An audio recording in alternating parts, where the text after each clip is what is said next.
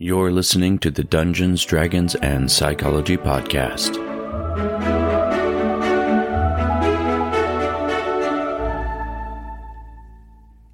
Disagree with you're just wrong. I'm just saying that I know myself well enough that as I get more passionate about this, my volume is going to go up. I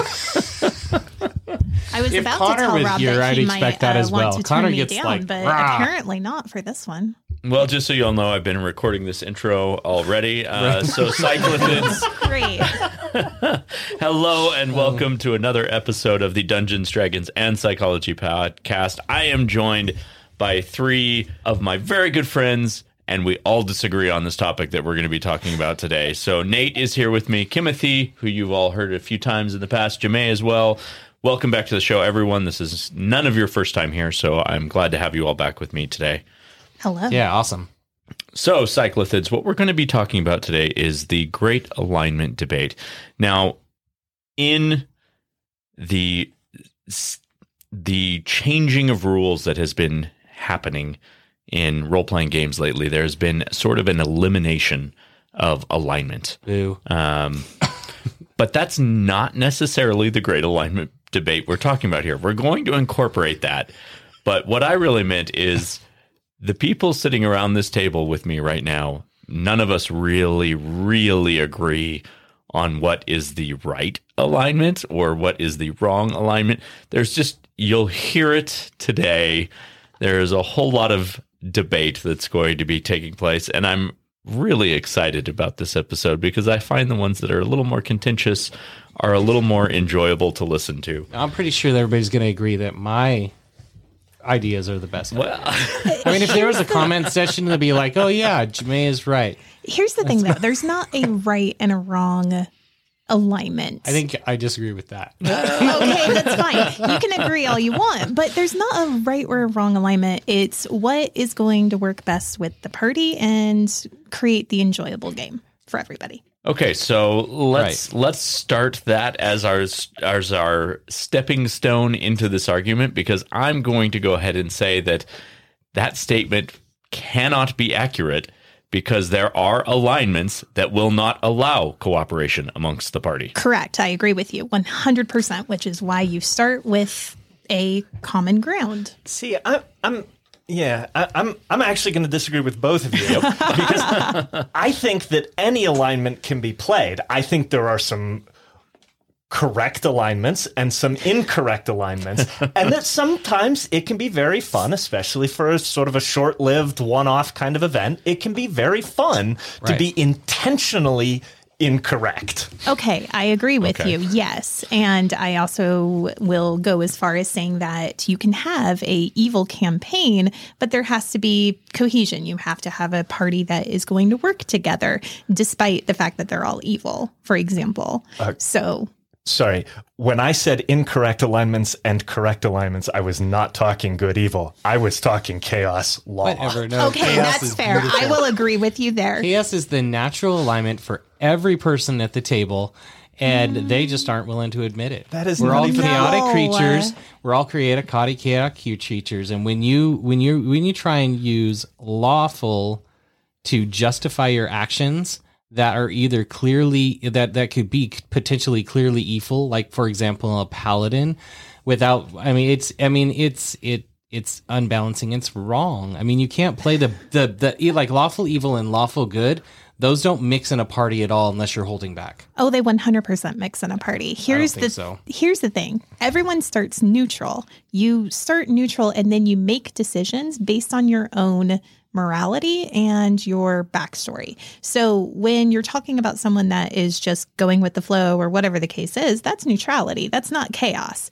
Just because I choose to do something chaotic from a neutral standpoint does not necessarily make me immediately chaotic. Now, I made a chaotic action, but See, you start from a neutral space. It's interesting that you distinguish between those two, because if you actually look at the rules for alignment detection in Pathfinder will also tell you if a good character is in the middle of participating in an evil act, that character will detect as evil. Right. Temporarily. So when you say they're not being evil, they're doing evil from a good intention, I think I disagree with that. They're being evil. Here's the question, though. Evil to who? And that's the next portion of the debate that I'm sure we jump into. There's certainly a philosophical argument that can be made in any alignment as whether or not they exist as a figment of human construction or yada yada yada. But I do have to say that when you brought up the point before about a lawful good and a lawful evil, sure, they're not going to get along 100%, but I absolutely believe that a lawful good and a lawful evil character are going to get along better than a lawful good and a chaotic good character. If everybody does exactly what they say. It's only if they have a power trip and they're like, oh, I'm lawful good. Everybody has to do what I say or I'm going to smite you. I'm lawful evil. Everybody's got to do what I say or I'm going to smite you. I mean, there's not... That's why chaos is better because there's a middle ground where everybody can fit in. There is a middle ground because a lawful good character might agree to the laws and rules of a society because it's the right thing to do, and those are the laws. Where the lawful evil person might fall into those same exact structures and agree with the decisions of the society because the strong are in power. Right. But they can still get along just fine. They might disagree on the methods of how they go about obeying said laws. But when you have both appealing to a higher authority or whatever the case is, and they're appealing to the same authority, they're still going to work together. Go ahead, Nate. See, more importantly, I was going to say that you cannot put two characters with a chaotic alignment together in a room without disagreement breaking out. Right. I disagree. I think the chaotic is not necessarily an idea. Yeah. I mean, because we play with in our game, we consistently play with two chaotic characters, at least recently. And how often do they run off and do whatever else but they run off together and do whatever they want. I mean, so it's they push the game forward, and in most cases I would play a chaotic good character. So you're looking at the overall good of a situation, but you're not bound so much by the restraints of you say they push the game forward, but do they always push the game forward towards where everyone wants to go? Well, no, but that's part of the fun. That's the point. That's the flaw. The but problem. That doesn't make it not good. Well, but good it for makes who? It less lawful. It makes it way more challenging for the DM. Yes, that's true. Exactly. And the other players. You have to find that balance. Well, because if the DM takes responsibility for trying to make sure that everybody gets to have their moment, I think chaotic characters are the biggest challenge. Yes. You have to find that balance between leading the game. I mean, between leading other characters and going off and doing something. I mean, that's the overall challenge. Chaotic characters are the ones that go do stuff on their own when everybody else is sitting around doing nothing. I disagree because there's plenty of opportunity for everyone to do their own thing, but a lot of times they're out running around looking for the chaotic characters because you've already gone off and done something. So what you're saying, Jamae, is that the chaotic characters are the ones who sabotage the game whenever somebody wants some downtime. No. That's exactly what I heard come out of your mouth. Help you get to the solution faster than somebody who is waiting for the solution to come to them. Can I ask you a question, though? You just said a chaotic character comes to the solution quicker. What if the solution is actually a lawful solution and that is the quickest? Now we're going around in circles trying to find other ways to take care of a situation when we could have already have gone and taken care of it? I'm just saying. I think in terms of law chaos, the true breakdown is I think I can enjoy a chaotic character as much as the next person. They are fun to play. It is fun to sort of just be random and do your own thing and kind of be crazy and not really be bound to the story. My problem is typically the game is a story. So you do want to be bound to the story, and chaotic characters don't consider the real life implications that their character actions are having on the story in the game that's trying to be ran.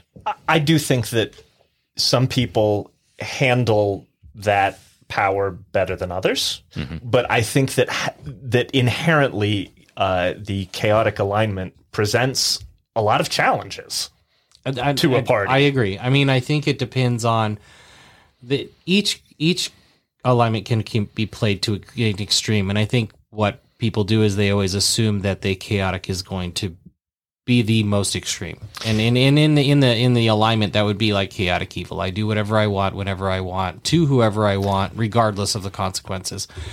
A chaotic neutral or a chaotic good character can be a benefit to a party and bring more good. I think it brings more good and more success to the party than a lawful good character would. I'm going to utterly disagree with you. And from a DM's perspective, here's what I'm going to say about that I would actually rather have chaotic neutral is the worst alignment ever to try to deal with in the party. I would rather, as a DM, deal with the chaotic evil character than I would with the chaotic neutral character. And here's why. Because the chaotic evil character, despite his chaos, has some level of predictability. They are enough of a sadist, enough of a whatever. They enjoy causing pain, they enjoy causing havoc, that they become at least mildly predictable in their chaos. Right. You can trust that they will maximize the amount of harm that they are trying to do to the general populace. Well, the chaotic neutral character has no such constraints. And so that goes back to what we were talking about earlier, is it's a fundamental difference about how we like to play characters, or us, or in general.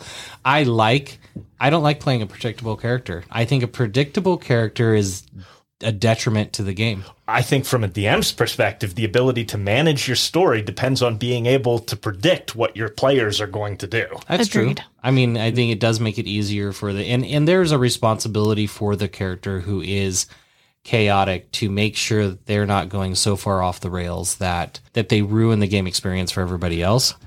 I think that is a very thin line to walk, and even but people, I think that even same people thing who, could be said for just about any alignment. See, I'm going to disagree because I think that even people who are very good, generally speaking, at walking that knife's edge are still going to fall onto the wrong side sometimes. Right. And I don't think you have that same knife's edge with any other alignment. Right. Agreed. Because there's something that's always tying you back to something else. Yeah, but you're pigeonholing yourself as a lawful. Let's say you're a lawful character. You're already pigeonholed into an ideal that is a detriment to possibly moving forward or getting information in the game. I don't think so. But that comes down to how Not the if DM you're playing handles truly it. a lawful good or lawful character. Who says that a paladin has... Sorry, go for it. Well, if we're referring to the basic general guidelines set for alignment, right? Sure. I mean, a lawful character is like, if a lawful character, to look at an old trope, if a lawful good character would have ran across Dritz, he would have tried to kill him. No questions asked. Because he's already got a predetermined idea in his head. That to me is not a good act, to already have a predetermined idea.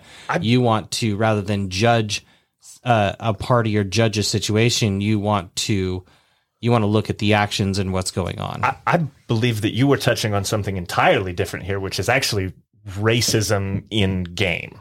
And I believe that you can have a lawful good character who maybe is also racist, because that isn't something they have managed to overcome yet. But I also think you can have a lawful good character that isn't racist. Agreed, 100%. I think that's more of a lawful neutral character. No, you can be lawful good. The way it's described. A lawful neutral character is one that has his own precepts, and he sticks to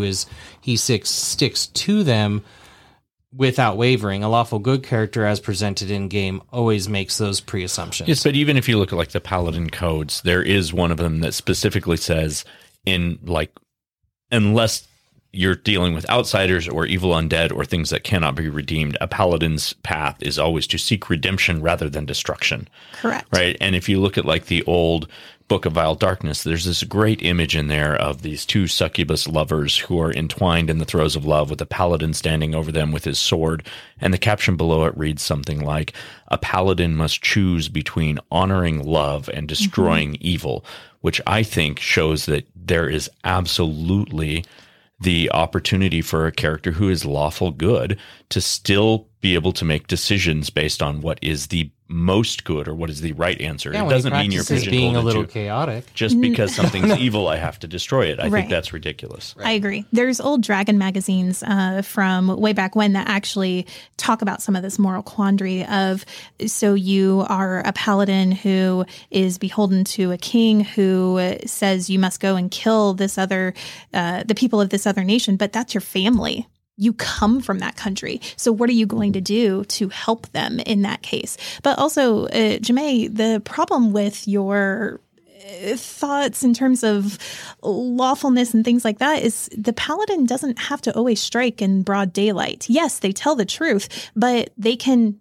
omit truth. They may not lie necessarily, but they can obscure the truth. They're still being lawful good in that case. Yeah, but deception is not omitting the truth. Is the same as deceiving somebody if you're not being honest with them. Are they though? Well, I mean, if you look at the definition debate, of telling lying by omission is still a form of lying. It's still a lie. Sure, but I mean, if you're protecting somebody else. No, I mean there are definitely shades of gray, and I will absolutely agree with the fact that whether you're playing a good character or an evil character, there's thousands of shades of gray in between.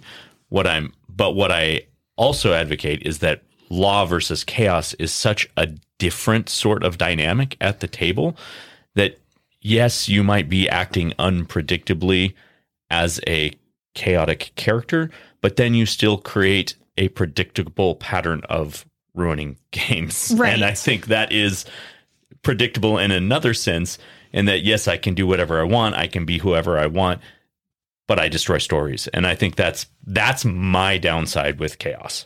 I agree. I actually tend to take alignment on like a number scale. I actually think Paizo did a really good job with this in first edition when they released Ultimate Combat, where they described law and chaos and good and evil on a 1 to 9 scale. So if you're kind of in the middle, then you're neutral. But if you're like a 1 or a 2 or 3, that's good. But you can be on that varying scale of good or that varying scale of lawful or whatever the case is. So then it also becomes a conversation with the GM to say, okay, I'm taking this action. What happens? Where am I on this scale? And now you actually have a number scale to say, well, I want to be a 1-1. I want to be 100% true blue, good, lawful. But I'm actually like a 1-3 because of the decisions that I've had to make. And I think that's right. And I agree with you on that, Kimothee. I loved when it's a little bit more management. Yeah. Right. To be fair.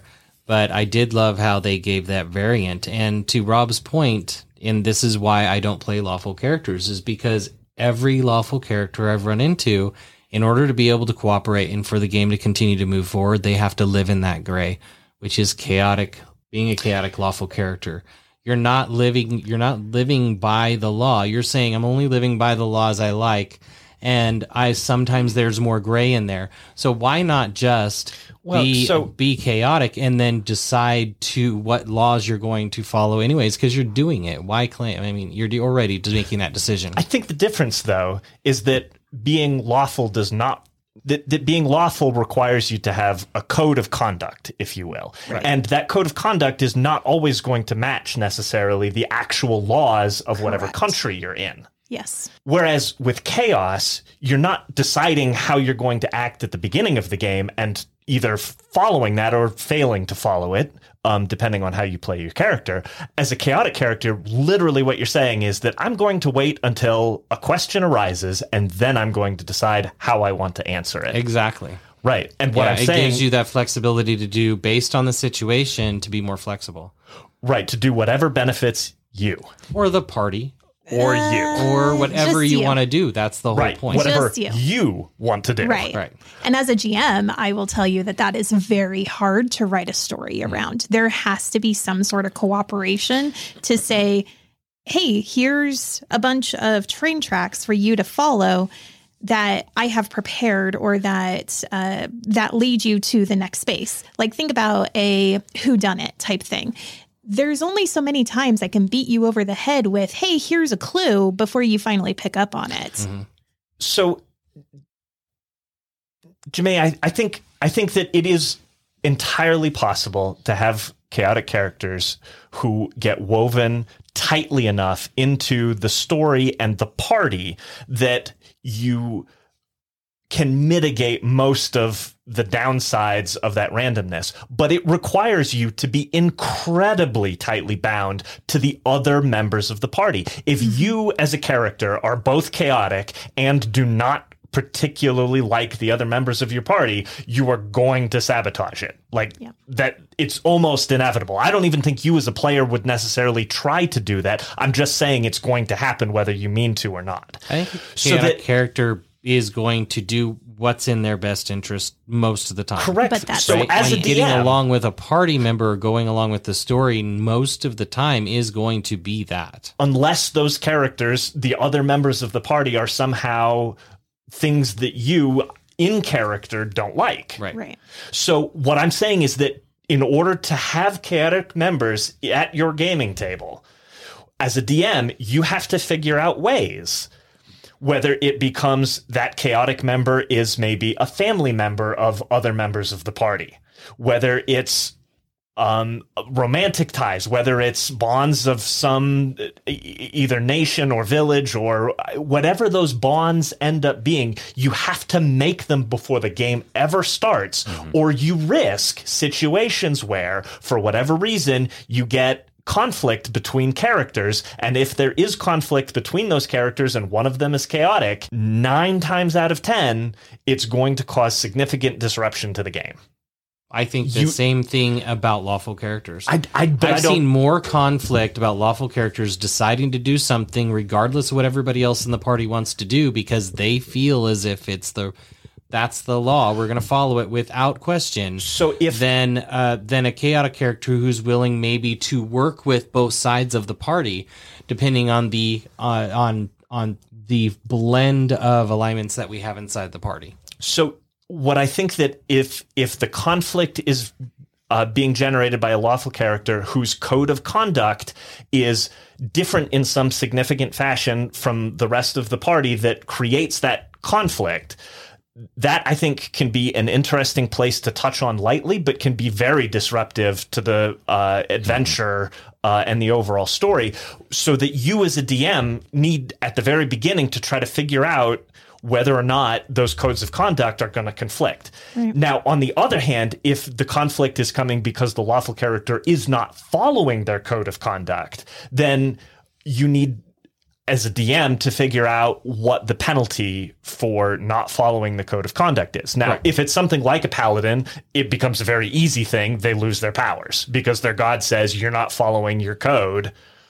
Yoink. If it's something that is less immediately obvious in game terms, if the penalty becomes if the penalty is not present within the character class, say, that they're playing, or within their feats or something like that, then you as a DM need to figure out some other method of punishing them for that, whether it becomes whatever organization they think they're a part of, maybe starts punishing them literally in game, or kicks them out, or does any of a number of other things to either encourage them to get back into line. So penalties can be applied to any alignment, though. I mean, if we're talking about the difference between lawful paladin and a chaotic rogue, if the chaotic rogue goes off on his own because he's being chaotic, then it's very easy to either trim that rogue from the party, or but DMs.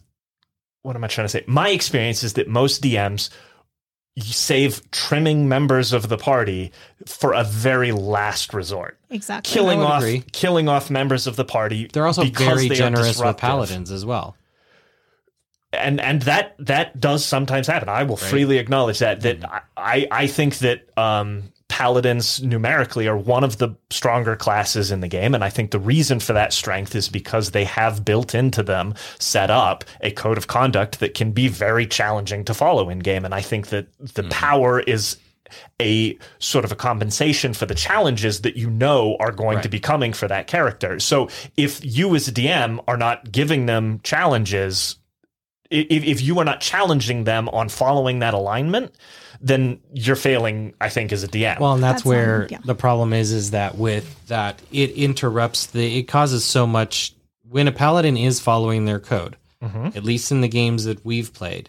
A large majority of the time, either half of their actions, a lot of their actions are either being forgiven or being justified somehow, regardless of how chaotic or evil that action could be, potentially by saying, well, my God's third paragraph on the fifth side of this side, and on his bad day when he had caffeine, it justifies my actions.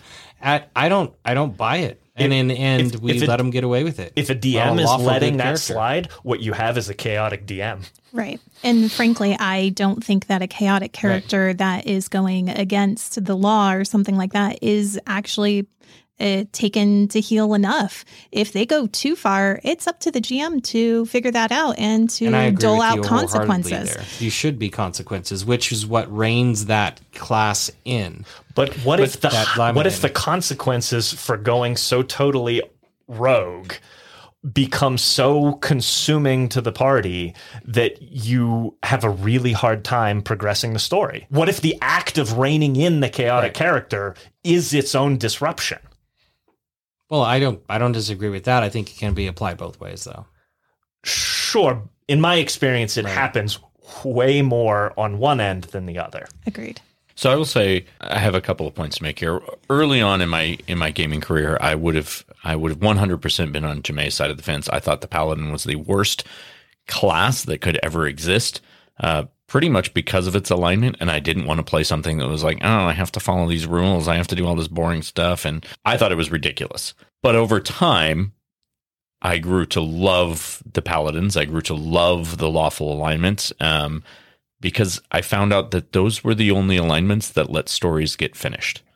Yeah. And I think just as a storyteller, as a DM, I want a story that I know I can write the story and somewhat plan on the story following the path that I wrote.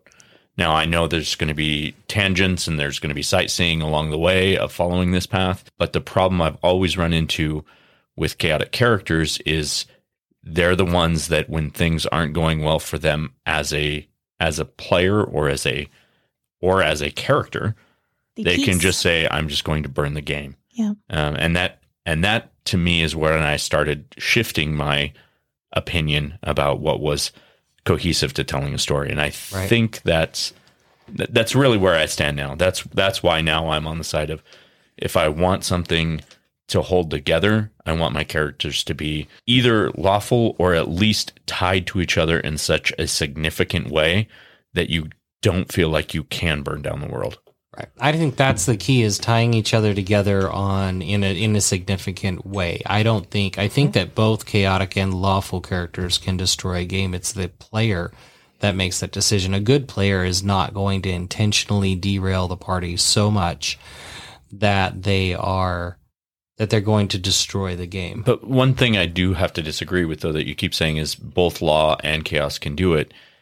I don't agree with that in the sense that a DM can write a story that a lawful character is going to follow the plot points, but there is no story that you can write that a chaotic character needs to follow the plot points. Because they write their own. That's true. I mean, it's up to the player to decide whether they're going to participate in the party or not. And frankly, and as a chaotic character, you have to be more prepared to lose your character if you decide to make that decision to play a chaotic character. Yeah, I just think that if you're the sort of player who is going to play the most disruptive of chaotic characters, you're probably not going to be congenial about it so much out of character when you lose the character because of that. Right, and that comes with experience. But I mean, the same thing is with lawful evil. A lawful evil character. I mean, we have banned playing evil in a lot of our campaigns because it just doesn't work when the majority of people are going to be playing a neutral or good character. I'm actually going to agree regardless with that. of whether you're lawful or I think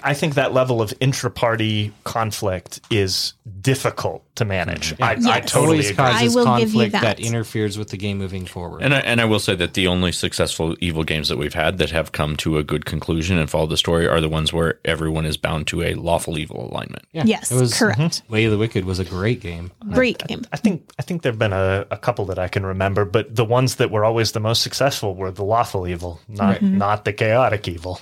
I think that with the right player, you can have a lawful evil character and have them follow a story and have good motivation and things like that. But in my particular case, I enjoy the redemption arc. So that's tends to be what I enjoy playing. I know Nate. I was assuming that some characters actually let you redeem yourself.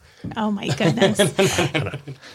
On the other side. I don't know how far down that rabbit hole we want to go.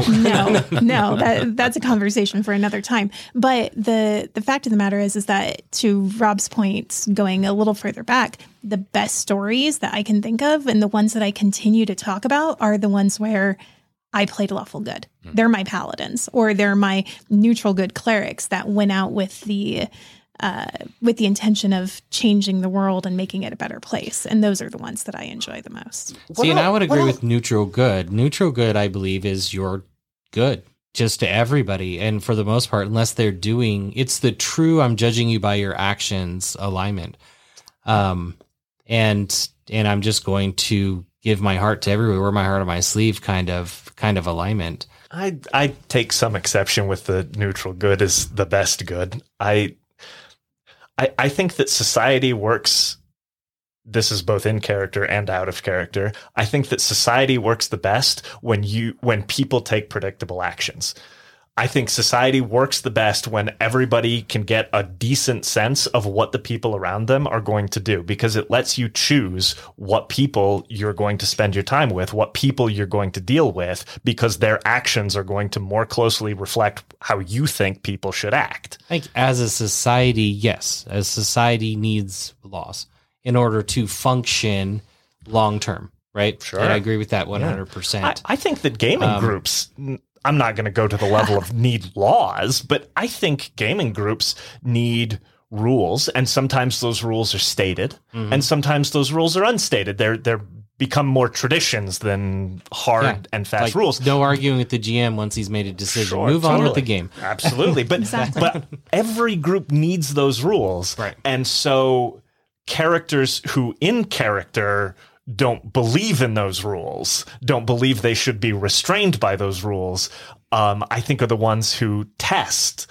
the rest of the party's willingness to tolerate breakings of the rules. Right. And I think that if you look at as far as me, the point system with the alignment, I think was one of my favorite things, because it allowed me not to be necessarily chaotic, but it also allowed me not to necessarily be lawful. Right. So I always am pulled to that middle ground, which is normally why I settle on chaotic good, because I want to have the freedom to disobey a bad law. And at the same time, I want to work for the good of the party and the community. So that's where I fall into that place. I just don't see being rigid to the law healthy at all. And that's why I don't think it's good as having a more neutral stance. Yeah. I think the biggest thing that we keep kind of circling around, and I'll just come out and say it, is that consequences matter, right? When it comes down to it and you have someone that's, I'm going to go out and do whatever I want to, or whatever the case is, they also need to be accepting that there might be consequences around the table. Okay, great. You know what? We're going to leave you because we know what we're going to go do, and we've already made a decision. You're off on your own. Okay, bye. And we go. Right. But Amen to that. also at the same time, going the other direction too. But there has to be consequences, and they have to matter. It can't just be, okay, well, Rogue A has gone off on their own. We're just going to sit here and not do anything, or we're going to follow, or whatever the case is, when maybe the rest of the party has already agreed on, hey, this is what we wanted to do. So let's go and do that. The challenge, I think, with that, and I can appreciate the sentiment about that being the way you want to handle it, but I think the challenge with that is that, okay, the rest of the party moves on, and you now have somebody out of character sitting at the table who isn't going to be doing anything while the rest of the adventure continues. Right.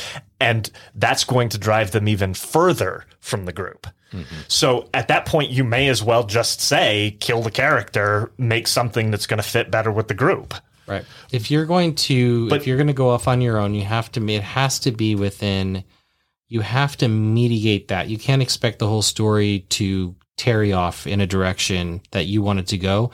You have to allow for a short, while somebody else is doing something else, a short thing, and then you have to come back to the party. You have to be able to come back to the party as a character. But it's those ties to the party that are going to draw you back. But so if you don't have strong enough ties. For a chaotic character, the tie to the party is what's in my best interest is a power is in numbers. See, but that's not always the case, though. That's true, but I can only comment on how I play chaotic characters. Sure. The problem then becomes that if that's your tie to the party, then the DM has to either accept that you are not going to be part of the party or has to create every situation so that somehow your best interest ends up coming back to the party. And as a DM, that is a shitload of work. It's hard and exhausting. Mm-hmm. And frankly, if that's the tie to the party that you're going to create, then why not just go along with what the party's going to do initially? Why create that separation? I think that for me, sometimes because it takes the party so long to do something that is, in a lot of cases, so simple that I'd rather just go get it done while they're talking about it. Let's see that in and of itself, I think, is ultra contentious. Sometimes that conversation is what creates the inter-party personality, and it's that role play. I'll tell you, like, that I desire. I love when my character gets an opportunity to learn about her party. There is absolutely nothing more frustrating for me as a player, as a story character, that is like, well, I'm just following along with these people because that's what I'm doing every day for 4 to 6 hours, depending on how long the game is.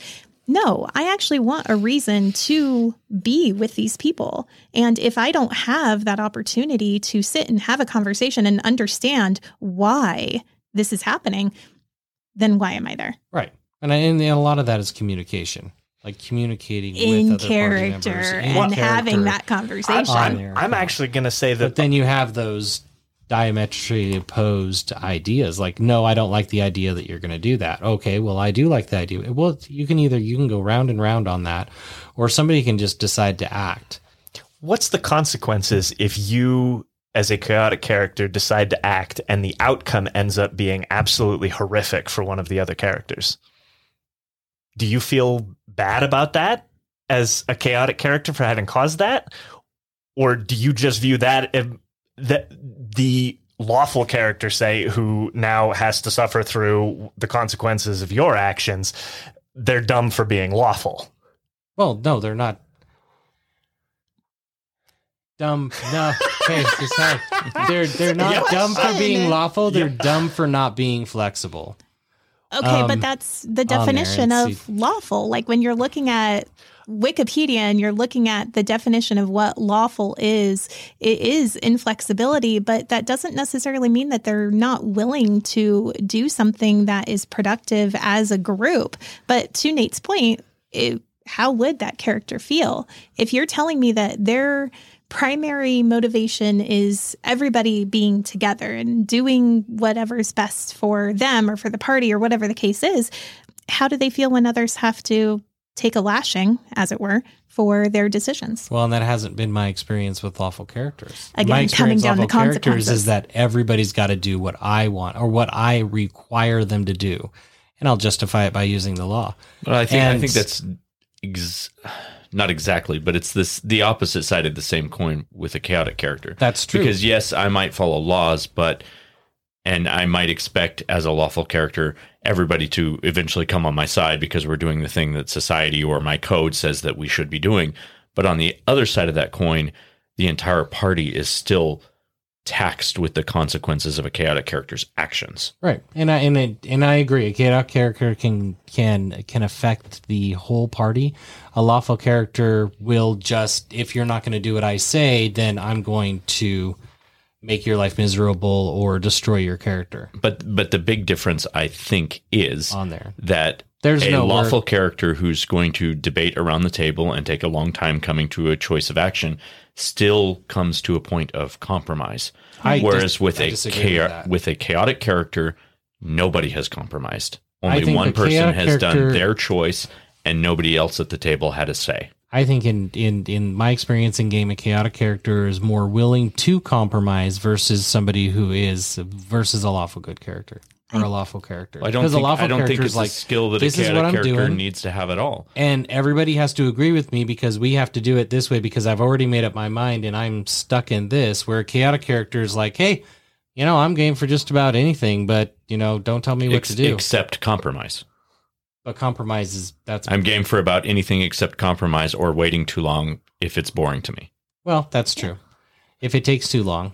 We don't want people sitting at then as long as the you chaotic person is like, okay, I'm getting a little antsy. I need to do something to get this resolved. So what you're saying is as long as you can compromise really quick, then you can compromise as a chaotic quick character. thinkers. If you can't compromise quick enough, then fuck you all. Then that's where the burning chaotic, the house. Yeah. Well, not necessarily burning the house down. That's an extreme. But Oy vey. But it does really mean don't know that chaotic character I don't know if is it going is to an be extreme though. No. I think it's a natural.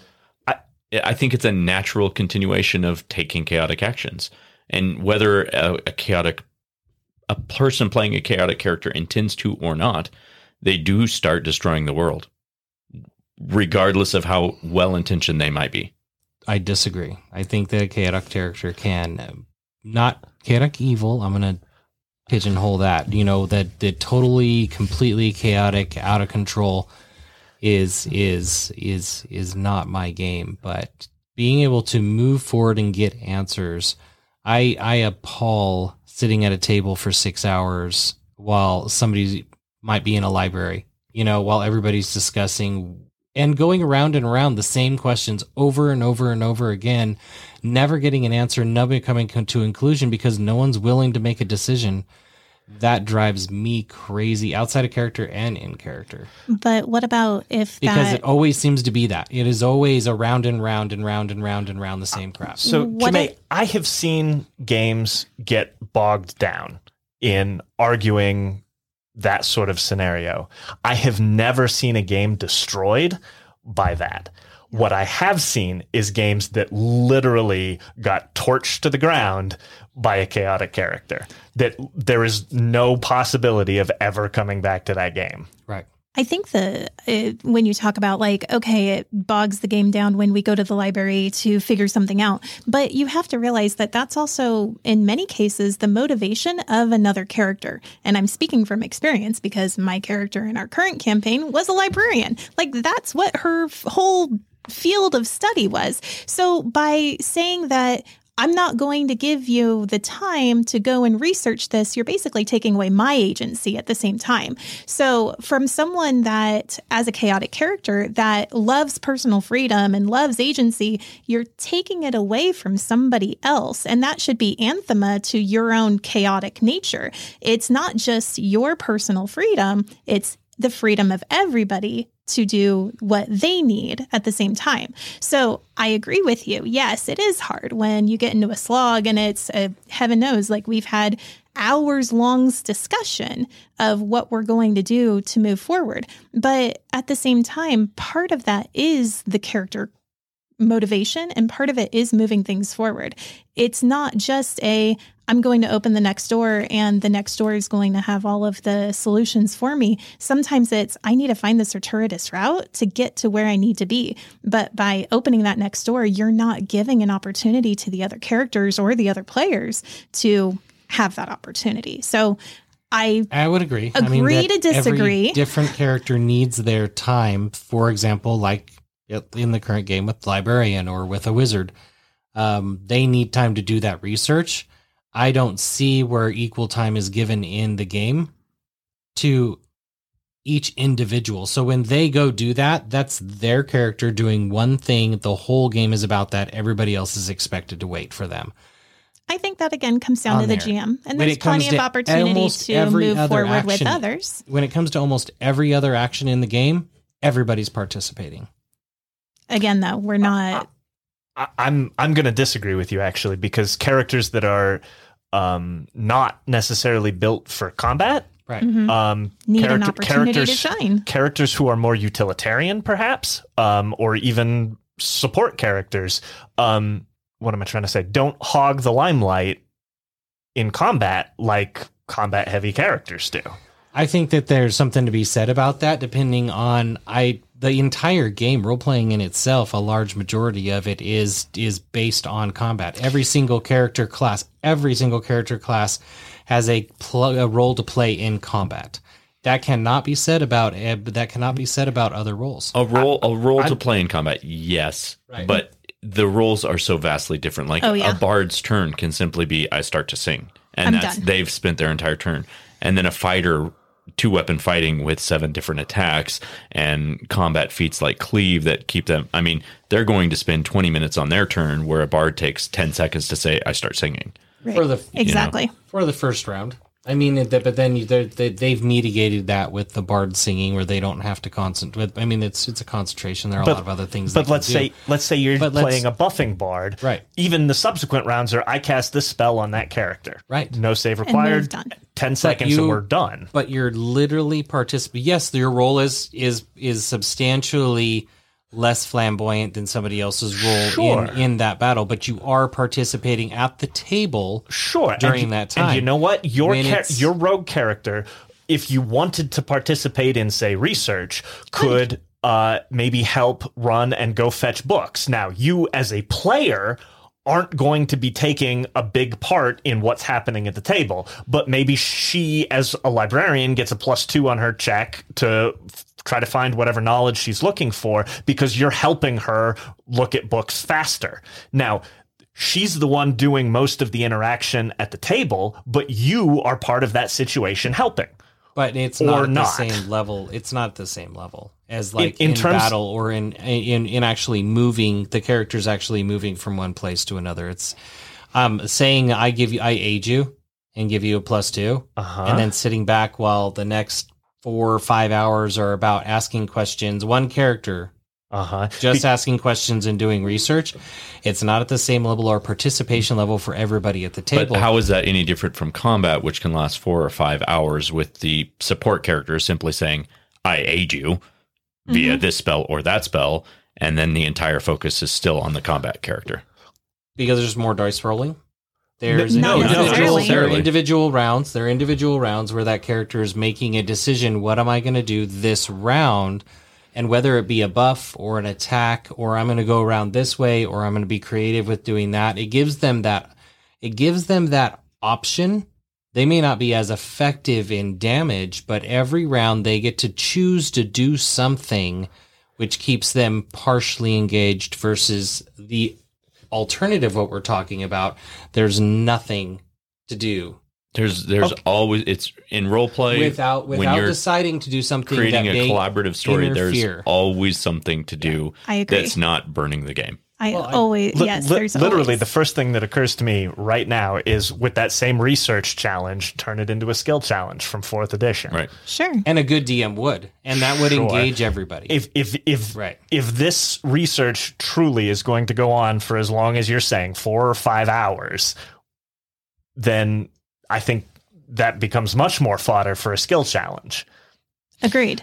But also, I don't remember the last time research went on that long. Maybe in character discussion afterwards, after we found out something, but I don't remember the last time. I think more Jamae is talking about not necessarily the downtime components that you're focused on. It's the table discussion that comes as a result of what we have learned or what we're trying to do next. But that's still part I think sometimes, and that can usually a lot of times be between 1 or 2 people, and it can be redundant. And it's that redundancy that as a character drives me nuts. I'm just like, okay, you guys just said that 5 minutes ago, and now you're rehashing the same thing. My Let's argument do something against with the that, information. But my argument against that, however, would be that when you're taking that chaotic character and having him make an action that is changing what is happening around the table, you're not acting against what's happening in the game. You're acting against what's happening in real life. Right. And I think that is the problem with the chaotic character, is you're taking the opportunity to say, I don't care about your guys' discussion or what you're doing with your characters. I'm going to move things along.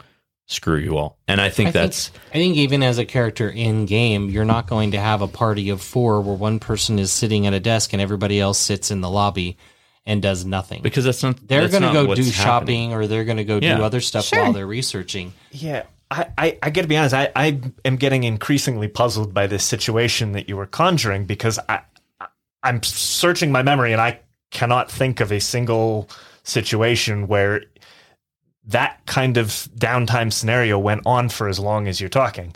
I will freely acknowledge that I participate vociferously in the arguments about what the party should be doing, and I think that's the part where maybe it bogs down. Right.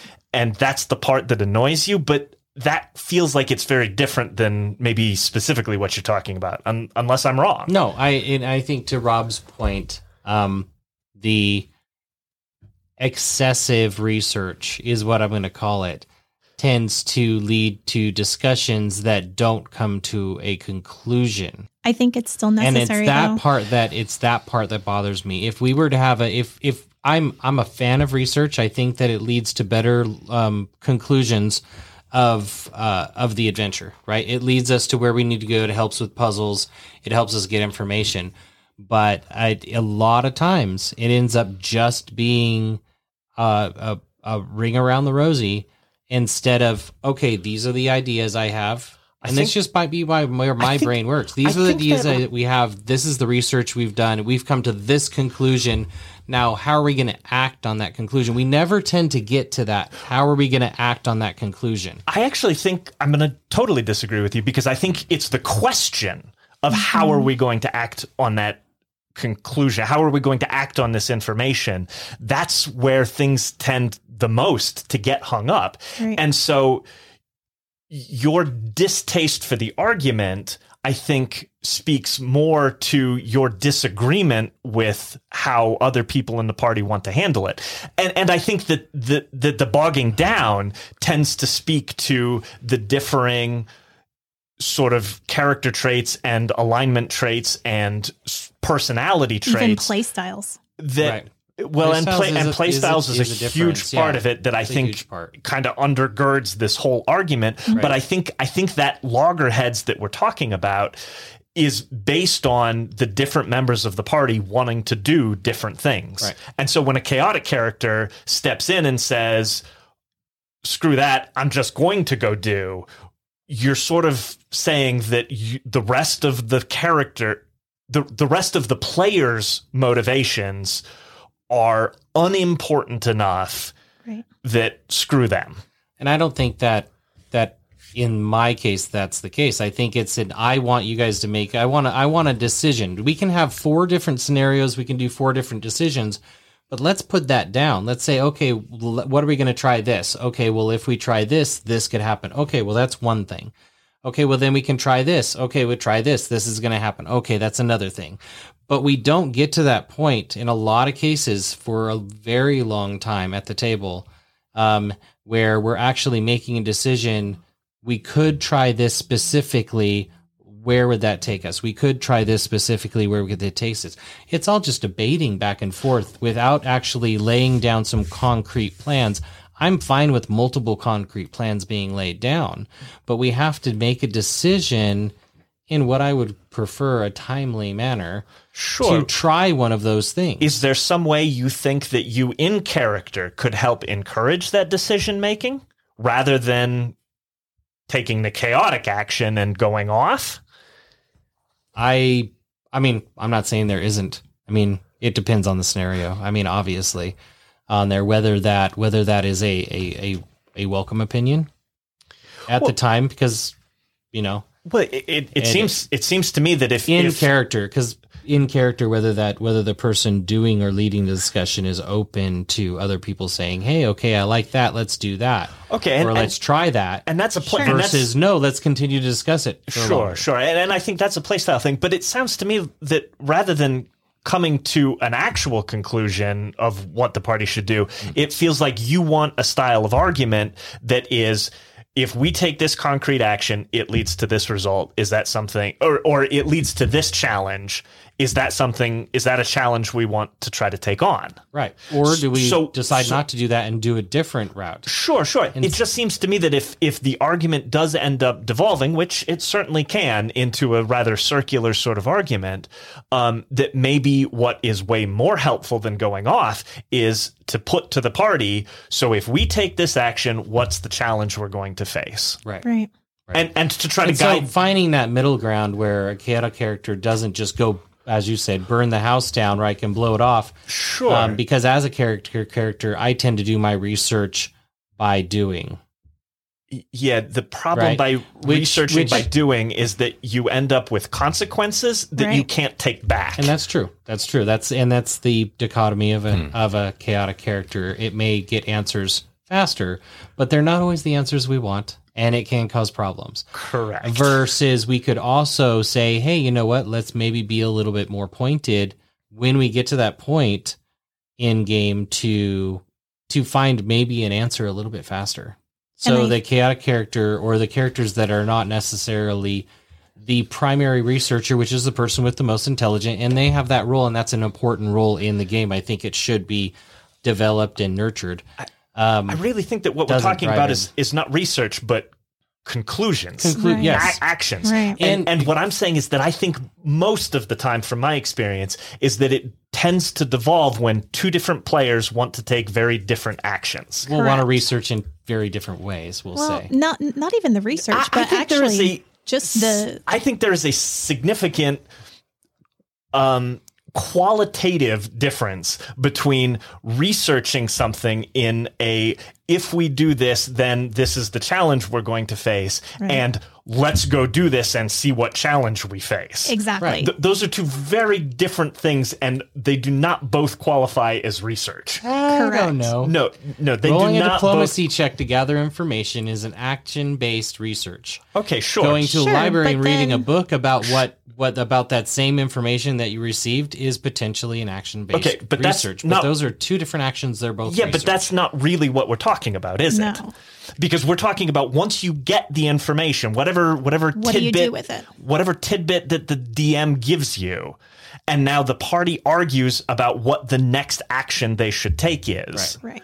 That's where it devolves. That's not really research. And so maybe I misunderstood, but it seemed to me that you were suggesting that while the party gets bogged down arguing about what they should do next, your piece of research was to go do something and see what comes of it. To go do something to get answers. Okay, that is you can bring that is not back what to I the thought party. You were saying. You can, in a lot of cases, you're going to bring that back to the party because you're not going to be able to take on that challenge on your own. And then you put that with the research. Then you take a look and compare that to the research that's happened. But so it seems to me like what you're talking about is not a more passive gathering information, but rather a more pointed going to explore something to see what's going on. I'd say it's probably a mix of the two, yeah. And if that specific action is one failed skill check away from getting the whole party into and totally involved in whatever you chose to go explore. Well, you're researching the same thing. That's like in a lot of cases you're researching the same thing. Calling that research is like saying, I want to research what's in the next room of this dungeon. I'm going to go kick down the door. And finding a horde behind it that overwhelms the party. As somebody who plays a chaotic character most of the time, I see it more as applying the scientific method. But applying the scientific method implies a distance from the test. When you are the test, there's no second option. You don't get a control group. There is no save button. Right. I see the trial and error, but there has to be a point where we sit and we say, okay, we don't have an answer for where we're going next. And going off and doing something without having everybody on the same page is actually going to end up causing more problems later on. I agree with you. It's hard when we get to a point where it devolves into a conversation of what do we do? Okay, I agree with you. Out of character, there's sometimes I wish that we could just move on. Mm-hmm. But in character, a person would take the time to weigh the situation and the effect that it's going to have on them, and not only them, but also the people around them. If I'm tied to my party in such a way that I care about them, I'm not just going to go run off and cause problems for them that they then have to clean up later. I'm going to take a measured decision and find the best solution. Which doesn't sound very chaotic. No. Well, and then Not at again, all. that's In lawful, fact. right? Let me offer. Neutral two even. different Neutral well, even. It could be neutral. It neutral could be would be breaking okay the with either way. It could be breaking the law, but I'm not going to take risks for other people that take away their agency at the same time. Right.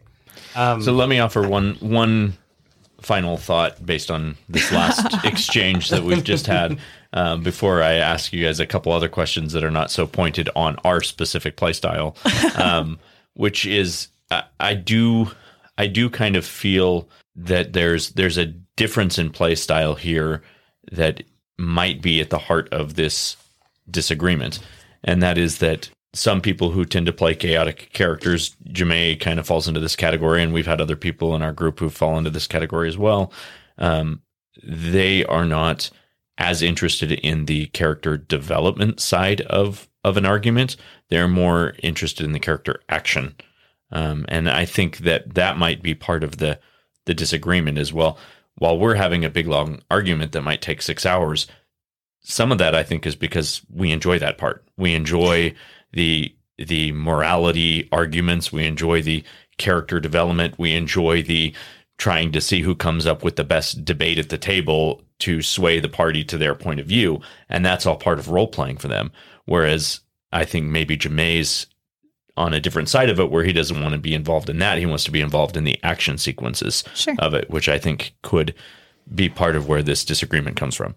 Absolutely. Just an observation. Yeah. No, I think, and then as a DM, it's your responsibility to try to balance it so that everybody at the table gets something. Right. Gets a little of what they want. And I think that as party members, we also have a responsibility, no matter where you are on that spectrum, to make sure that you're bringing it back to the party, making sure you're allowing everybody to kind of participate and not just running off, whether it be chaotic or lawful, running off in your own direction so much that everybody ends up having to follow you. So let me move this forward we've been on this topic for a fair bit of time already, but I did promise the cyclothids that we would discuss the great alignment debate in terms of the greater role-playing world right now. So specifically, I'm talking about some of the systems that have come out and said they are abolishing alignments for races. They're abolishing alignments in terms of mini monsters or even characters when they start playing, that alignment is not going to be taken under consideration anymore. Things that have existed in our world, such as the Drow, are no longer going to be an evil society. Things like that, because of the cultural correlations that exist within our real world and the insensitivity that exists due to those things. Now, I've said before, I'm pretty tried and true. I do believe a lot in the story and the mythos that has been created in the world, and I have a really hard time abandoning those mythos as a part of world culture or whatever it might be. I still feel like when I run across a party of Drow, internally, I want them to be, evil, spider worshipping, dominatrix society. Because so much of our story, so much of our shared history as a gaming group has been built on what existed before. Right. There's some truth to that. I have to say, I actually, I think I lean more in favor of, if not outright abolishing alignment, at least talking about it very differently. Because, and I think to that very same point you made about the Drow, that yes, there's this sort of mythos around the Drow, but I would be willing to bet you a significant sum of money that there have been more good aligned Drow played as characters than there have been evil. Absolutely. And specifically, I'm going to go ahead and guess more chaotic good Drow than anything else. Yep. It's hard to turn down that dark vision. I absolutely agree with you. And I think a part of that, of course, has to do with the R.A. Salvatore stories and things like that. But also, a large part of that has to do with the fact that it's much easier to play in a party as a good aligned character than it is an evil aligned character. Not always the case. But I think as it's more of the society that I'm talking about. Like, yes, I absolutely agree that there are exceptions to the rule. And I said this in my book, and it may eventually get me canceled. I don't know. I don't think it's inaccurate to say that the Nazis were evil. Right. Totally. I just don't. I 100% think there's exceptions to the rule, and there were probably some who were wearing the uniform who were doing good things and were good people. Yes. Right. Absolutely. And I think that I agree with you, Rob, because we're not talking about the alignments inside the history of D&D and Lovecraft and where all of it based on.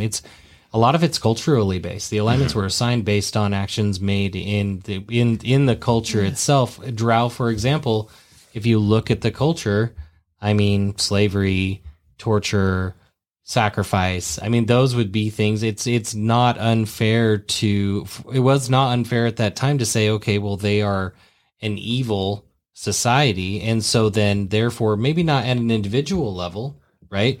But as a society, you're going to walk into that and go, I'm not too sure. It's like walking into a wolf's den. You know, you shouldn't walk into a wolf's den expecting not to be assaulted just because you want to think of them as puppy dogs, you know. So here's what I'm going to counter argue that with. That as evil, I think objectively as the Nazis were, I don't think they thought of themselves as evil. Right. Well, sure. Exactly. And so an alignment, they were pulling themselves out of a They depression. saw an themselves alignment as good. system that breaks things down in that clear set of axes, I think requires that the societies that are evil acknowledge that they're evil. And that is so very different from anything our world has experienced that I think it becomes very tricky to sort of deal with that notion of knowing that you are evil. Right. Sort of sociologically. Well, I mean, I've said many times that I think the best villains are the ones that believe they're the hero of their own Yes. story. Absolutely. Exactly. So I don't know that having the Drow think of themselves as evil is necessarily particularly helpful. Right. I don't think it even crosses their mind. I think what is more helpful than an alignment system, good, evil, chaos, neutral, is some sort of statement of belief, a code, if you will. And that code can be whatever it needs to be to describe that society or that individual. I don't think that, and Pathfinder started moving towards this with their paladins a little bit in terms of allowing their paladins to worship gods who were not lawful good and to hold with that code of beliefs, even if that contradicted what normally would be the paladin code. Well, they even came out with the Grey Paladin. Right. Sure. And there's a whole, I mean, the Paladins of Tyranny from Unearthed Arcana, the rest of it. I think what I'm suggesting is that more useful than a good, evil, chaos, neutral sort of axis is alignment restrictions that are based on a code of conduct. And so for a paladin, it's not about necessarily being lawful good. It's about following this specific ethos. And depending on where the paladin's coming from, it could be wildly different. Because I think the key to the paladin is to have a strict code and to need to follow it. Presents challenges that can be very entertaining and very interesting to grapple with in game. Right. Agreed. Well, and I don't know if even in game I would agree that the Drow see themselves as evil. I think think that when you grow up in a situation where you don't know any different. So here's the problem with that, though. In their case, they're separated from the world as well. Yeah, here's the problem with that, though. Protection from evil affects their ability to attack somebody. Right. It is objectively impossible to deny that they're evil. So instead, you have a society that has somehow come to accept that they're evil. Like that is just so totally foreign to anything human that I'm not saying it's impossible. We have a game system that has has drawn the line morally in certain places, and if you violate those, if there's a certain moral guideline to these games, if you cross that line, then the game assigns it as an evil action. You don't necessarily have to do that, but in order to create that protagonist versus antagonist conflict, in order to give the character something to do or to give the game purpose, it's necessary. Sure, but conflict is necessary, but I don't think conflict is necessary to break it out on an axis, and especially not to be labeled good and evil. I think to this point is that we just had like this whole conversation, and we can already see how a lawful good and a chaotic good character can already have conflict without necessarily labeling themselves. This is just solely based on what Nate's talking about in terms of how they act how they... I think a chaotic good character can have immense conflict with another chaotic good character depending on what they believe. Exactly. I think lawful good characters can have conflict with lawful good characters depending on what they believe. So you don't even have to go as far as saying you're evil, you're good, or whatever the case is. I don't see what that adds to the game that couldn't be compensated for in other ways. Oh, agreed. That because I think let's go ahead and touch on something a little bit touchy. Oh, that's always fun. I think the problem specifically with the Drow and their mythos and them especially knowing that they're evil is problematic because of some of the parallels that can be drawn to this world. Yes. And some of the religious beliefs that we deal with on a fairly regular basis, especially in the United States.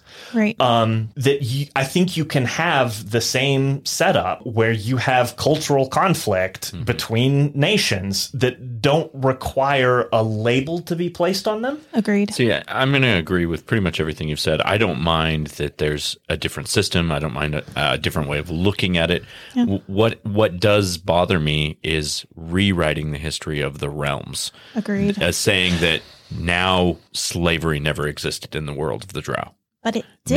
Now, right. If you're going to rewrite canon in such an extreme way and say, oh, no, red dragons aren't necessarily evil anymore. They're just red dragons.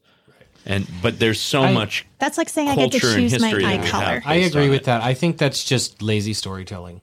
To try and rewrite something to be completely different than the original. I don't have a problem with like remaking and put a little bit of spin on an original story, but to completely change, just piggyback off an old story and completely change it completely and take away all of the history and everything that made it what it was. And the Drow are a particular one that's interesting to me because if you now are saying, no, the Drow aren't really a slave society. They're not really dominatrixes. They're not really evil. You've invalidated Drit's story. 100%. And how'd they get where they are now? You have to rewrite a whole history. No, I don't think you do, though. I mean, I guess that's one way to handle it. And if I got to be honest, I wasn't familiar with that particular revision necessarily. But I think you can absolutely still have a story where that is the Drow society that maybe this one particular part of the world is familiar with. But maybe there was a big schism even after they went Underdark. Right. And maybe there's another Drow society that might even be bigger than this Drow society somewhere else in the world that shares none of those characteristics. I mean, I agree with that. You can so to require that Drow be evil most of the time based on the alignment restriction. Not all. Even in the Monsters Manual, it says these creatures when they're usually they're usually chaotic evil or something like that. They weren't evil. That doesn't necessarily mean that they're always that way. But to Rob's point of how politically correct are you going to be, right? I think it comes down to your session 0. Yeah, you're right. It comes down to your session 0. Okay. What are your characters or your players willing to play in as part of your world? What are they willing to accept as the darker aspects of the background and the history of your world? Yeah, obviously you want everybody at your table to be comfortable. And if there's tropes and cultural things that are going to disturb them and bother them, I'm not advocating ruining somebody's day or ruining the way somebody feels at a table because of what's in the game. Agreed. You can always make the game fun and interesting. But I do have a hard time of just sort of eliminating what happened before and saying, no, we wrote all this, millions and millions of pages of this information, and now it's irrelevant because slavery never existed in our world. Yeah, that's sort of... That feels revisionist. That fiat, I'll grant you, isn't particularly helpful, but I don't know. I'm going to go ahead and... as an apologist for politically correct language, I'm going to say that I think that people can be offended by the material before they ever get to session 0. Right. And you are going to go ahead and exclude an entire group of people based on those sensitivities, based on their backgrounds. Sure. And I think that's exclusionist in a way that is not helpful to the gaming community. Right. I can agree to that.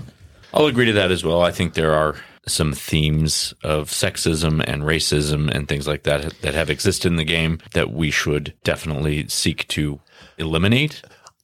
I think maybe it's a what am I trying to say? It's a two-part thing. Dealing with sexism and racism and whatever sort of the topic du jour is, I think can be an engaging thing to do in character, but I think it's something that needs to be saved for when you are in character. It's that there is a whole level of privilege that is layered onto the gaming community that is based on where the gaming community came from, which is that's fair.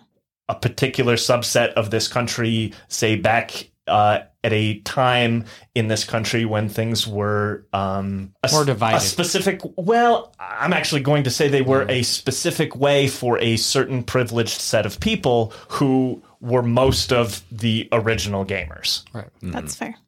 And so there's unconscious assumptions that are kind of baked into the material, and struggling with how to remove some of those biases, I think is way more tricky than just saying that's history as it was written in game. Well, and I think that I like that. I like being able to move past it. I agree with Rob, though, that ignoring history is not the right way of doing it. Sure, absolutely. Recognizing history in its truth, not in necessarily, obviously, in its truth, recognizing how it was written in its truth, and then choosing in game to go ahead and move past that, but ignoring the history, all that. Well, we all know that if you ignore history, you're bound to repeat it, right? Well, sure, but I guess what I'm saying is that the history we're repeating in this particular case is written by a very specific subset of people, and that if you look at actual history, it tends to be very differently viewed depending on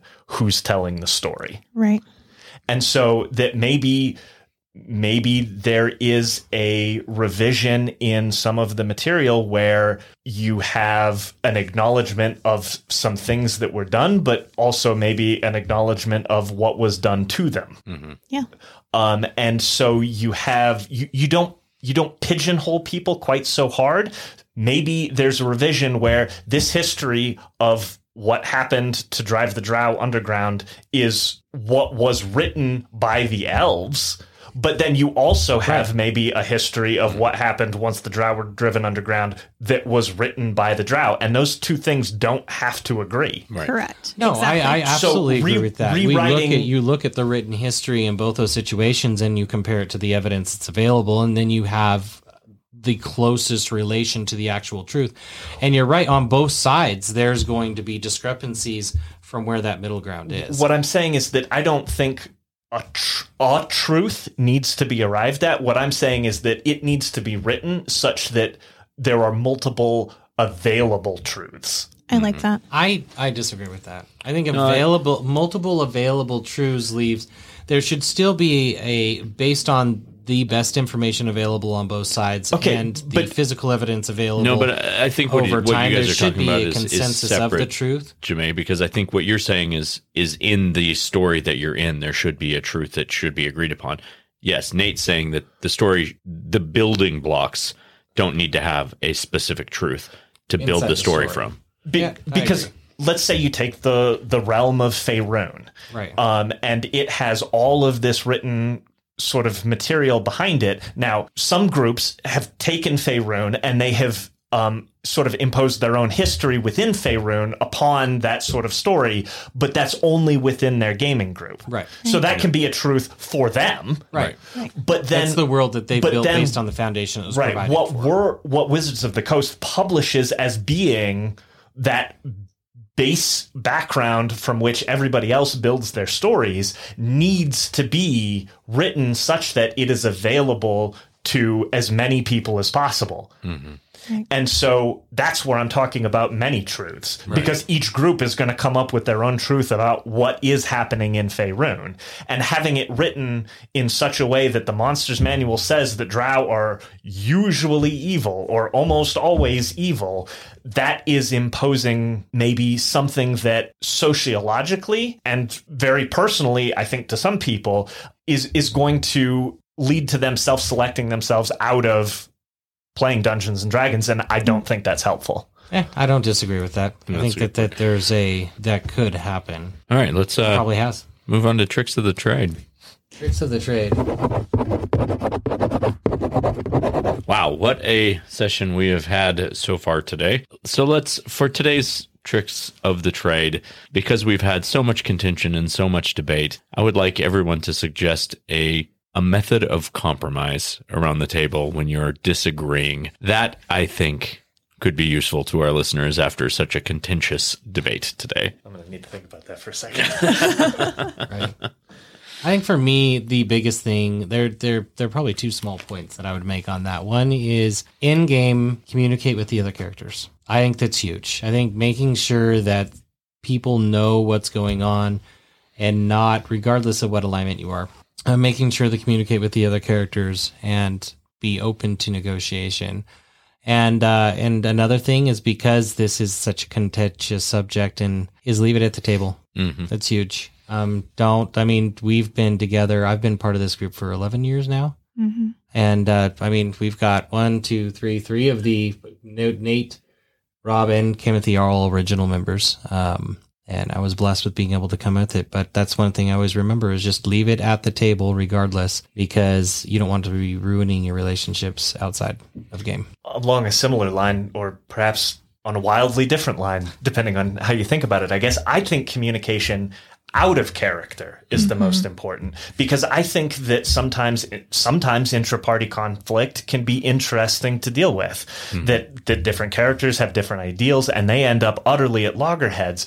But the way to keep it, I think, from devolving into conflict out of character is to make sure that everybody at the table is sort of open about what they want from the game and where they're trying to go with their character and what they're hoping to get out of it, so that you can have that in-character conflict in a way that is healthy out of character. Right. Sure. Agreed. I think along those lines, I will give an idea, a suggestion to those who like to play chaotic characters. So in this group, I think there's a couple of us who've enjoyed some chaotic characters. Along with that line of communication, if you're at the point where you're like, I need to take action because I'm not invested right now, I'm not involved anymore, maybe just a quick conversation of saying, hey, look, here's what I want to do with my character, guys. Is it going to break the game if I go off and do that right now? Just a quick check in with everybody at the table and be like, look, I don't want to argue anymore. Here's what my character would do in this situation. Are you guys cool with that? And then go from there. And along that same line, from a lawful perspective, because that's pretty obvious. I feel like that's what I tend to play, or something very akin to it. Find a place where your character would be okay compromising. Mm-hmm. Sometimes you have to let go of your own ideal to be able to move things forward, and also use that kind of as a, hey, I did something for you, come back and help me with something else at the same time. It's okay to negotiate in that way, as opposed to just simply, like we've talked about, no, this is what I'm going to do, or this is what the law says, or whatever the case is. Sometimes you have to let go of that. Right. I love it. Lots of communication and a lot of compromise. That's how groups stay together. That is true. And I will say this to all the cyclithids out there listening to the show, despite the contention around the microphones right now, despite the bitter argument that this might have felt like, we're all very close friends. We all show up and game with each other every week, and we all enjoy the games that we're in together. Yes, there are these moments that are more tense, but leaving it at the table is something I think that we as a group are overall pretty darn good at. Right. And we enjoy each other's ideas and differences as well. I love the way that both Nate and Kimothee play their characters and what they bring to the game. Mm-hmm. It's fantastic, part of what makes the game so great. Yeah, so don't be discouraged if you see us arguing about this, or you fall on one side of the argument or another. it is absolutely possible to remain friends with people you don't agree with on every aspect and still have a fun gaming session. So thank you for listening to the show today, Cyclothids. Please subscribe to the podcast, leave it a rating on Apple Podcasts or Spotify. If you have any ideas or suggestions for future shows, or you just want to reach out, send me an email. It's all one word, dungeonsdragonspsychology@gmail.com. And as always, check out my book, Session Zero, The DMG to Writing Great Campaigns in Any System. It is available on Amazon, and there is a link to the book in the show notes. And we will all see you next session.